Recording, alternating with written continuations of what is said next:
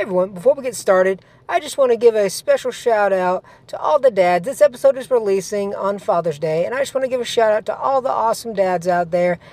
And I'm actually here with my dad here celebrating Father's Day. My name is Larry Keith Wilcox, and I am Jeremy's father. How's it going, Dad? All right, how about you? Doing good, doing good. We want to wish all of you guys a happy Father's Day. Happy Father's Day to all the fathers out there. All right, everyone, enjoy the episode.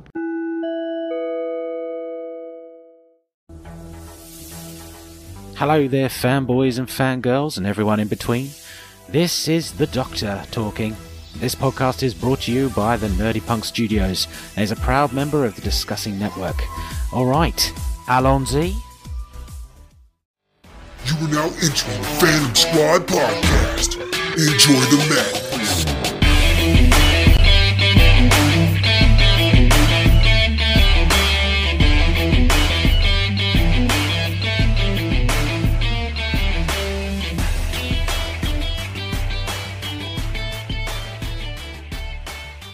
Hey everyone, this is going to be another episode of the Phantom Squad podcast. This episode is a little different. The sound quality might be a little different. I'm at work while recording this episode because time management, and I was working, so if the sound, sorry about that in advance.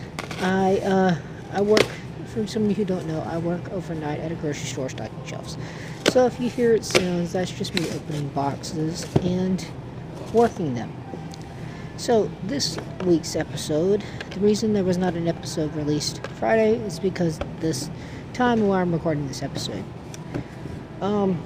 So this episode, I have gotten the app Paramount Plus, and a show that I remember or recall myself watching when I was younger was a show called As Told by Ginger. It's about like a preteen girl and like her friends, and then like all the struggles of them like dealing with a bunch of different stuff in middle school and then going into high school, and just the story of coming of age stories and stuff like that. Well, I thought it was going to be your basic, regular basic story like that, and it was different when I rewatching it. It was different for me seeing these situations from adult perspective and actually going through them myself. So that was a new take on the show itself, seeing it from a more aged and more experienced perspective. So with that, for starters, like some of the things that I didn't realize, like watching it as a kid, there was some it was for the time period, I didn't realize, but for the time period of the show, which was, it started in 2001 and ended in, I think, 2006, and it had 3 seasons. And at the time, a lot of the stories that they were doing or talking about was something that was not really done in children's television at the time.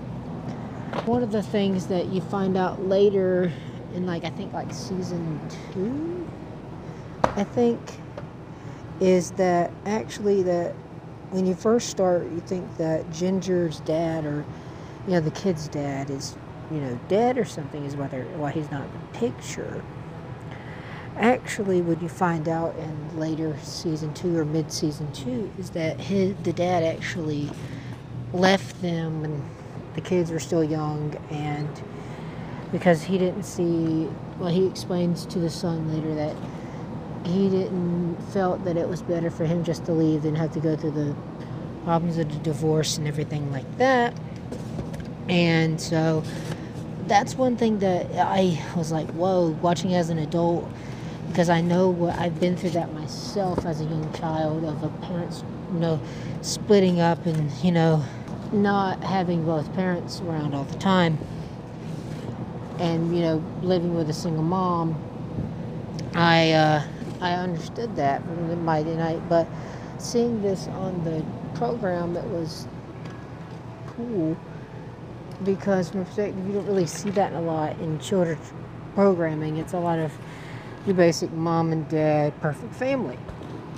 So seeing this broken family dynamic was very different, but cool at the same time. It was very, like I said, especially for that time period, it was very, I wouldn't say taboo, but it was very different. It was not like done a lot or overdone. Yeah, so I like that aspect that they talked about, like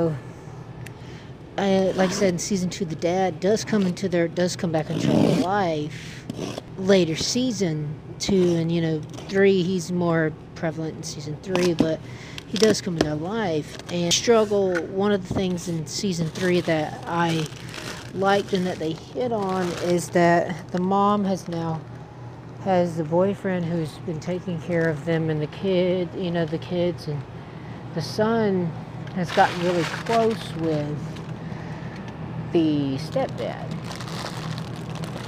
and which the stepdad to be at the time in the show. So he the stepdad. So in the later season, in season 3, the stepdad Dave, he okay, we're one scenario in season 3. Dave, the stepdad, and Carl, the son, they have a really good bond.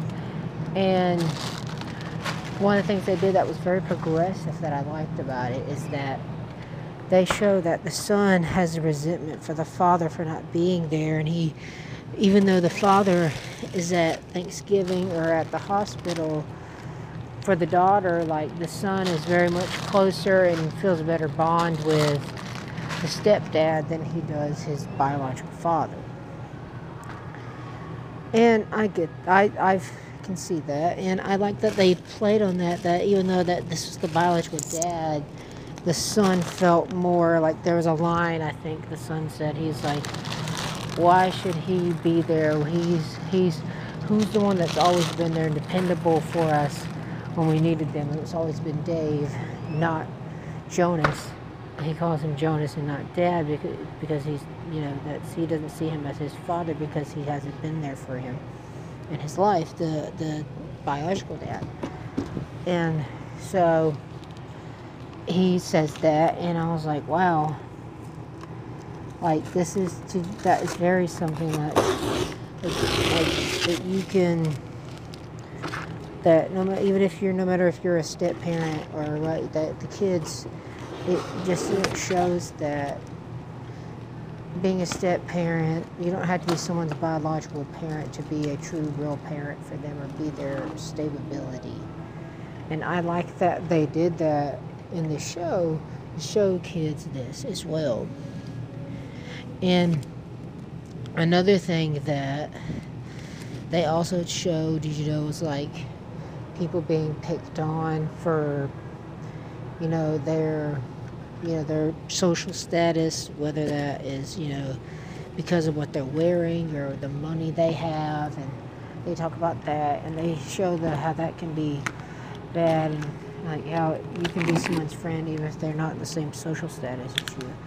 I like that aspect of the show, and I just, overall, I liked it, and like I said,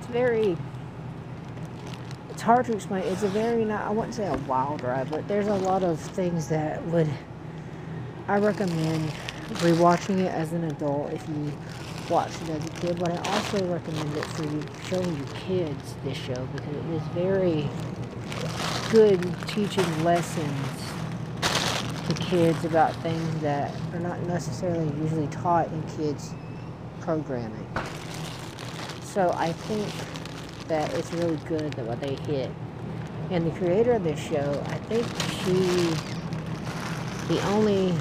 this is the only show she ever, created that was for animation or that was for children. I think all her other stuff was live action. So, but yeah, I think, like I said, it's a good show, and I highly recommend it. And I think that I highly recommend it. It's a good show, and it has a good message. Altogether, it's a good show, and I highly recommend it. like I said, if you remember it, go back and watch it. There's some things that I didn't remember that happened in the show, the dynamics that were there. Go and watch it, or like I don't remember watching like what happened in later seasons. I probably didn't have cable at the time when the later seasons came out, and I missed them. So I'm glad I have it now, so go back and watch that. So yeah, I recommend it. I definitely highly recommend it if you have kids. It's definitely wouldn't say for a younger crowd. I'd say probably no younger than 9 would relate. So I'd say probably 9 or older, you know. I recommend it for that age, you know, especially kids in middle school. Definitely for kids in middle school.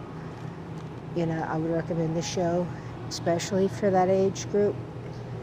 And yeah, like a lot of stuff they touch on, you know, about like going through puberty and like how that is in like relationships and breakups and stuff that like the real stuff, not the crap stuff they usually show on television about breakups and relationships. Like they show like real emotions and stuff and heartache and real struggles when it comes to relationships.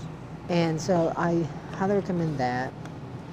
And it shows a lot of strong characters, and like, you know, like I said, the single mom is a very awesome, strong character in this show.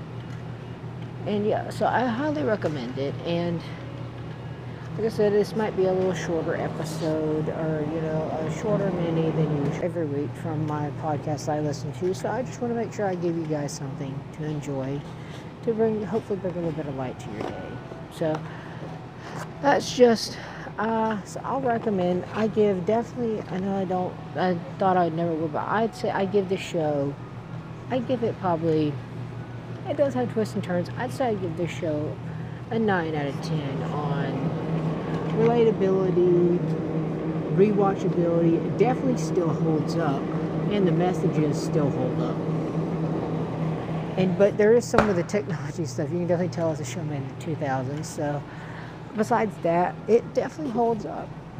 The content and the stories, they definitely hold up.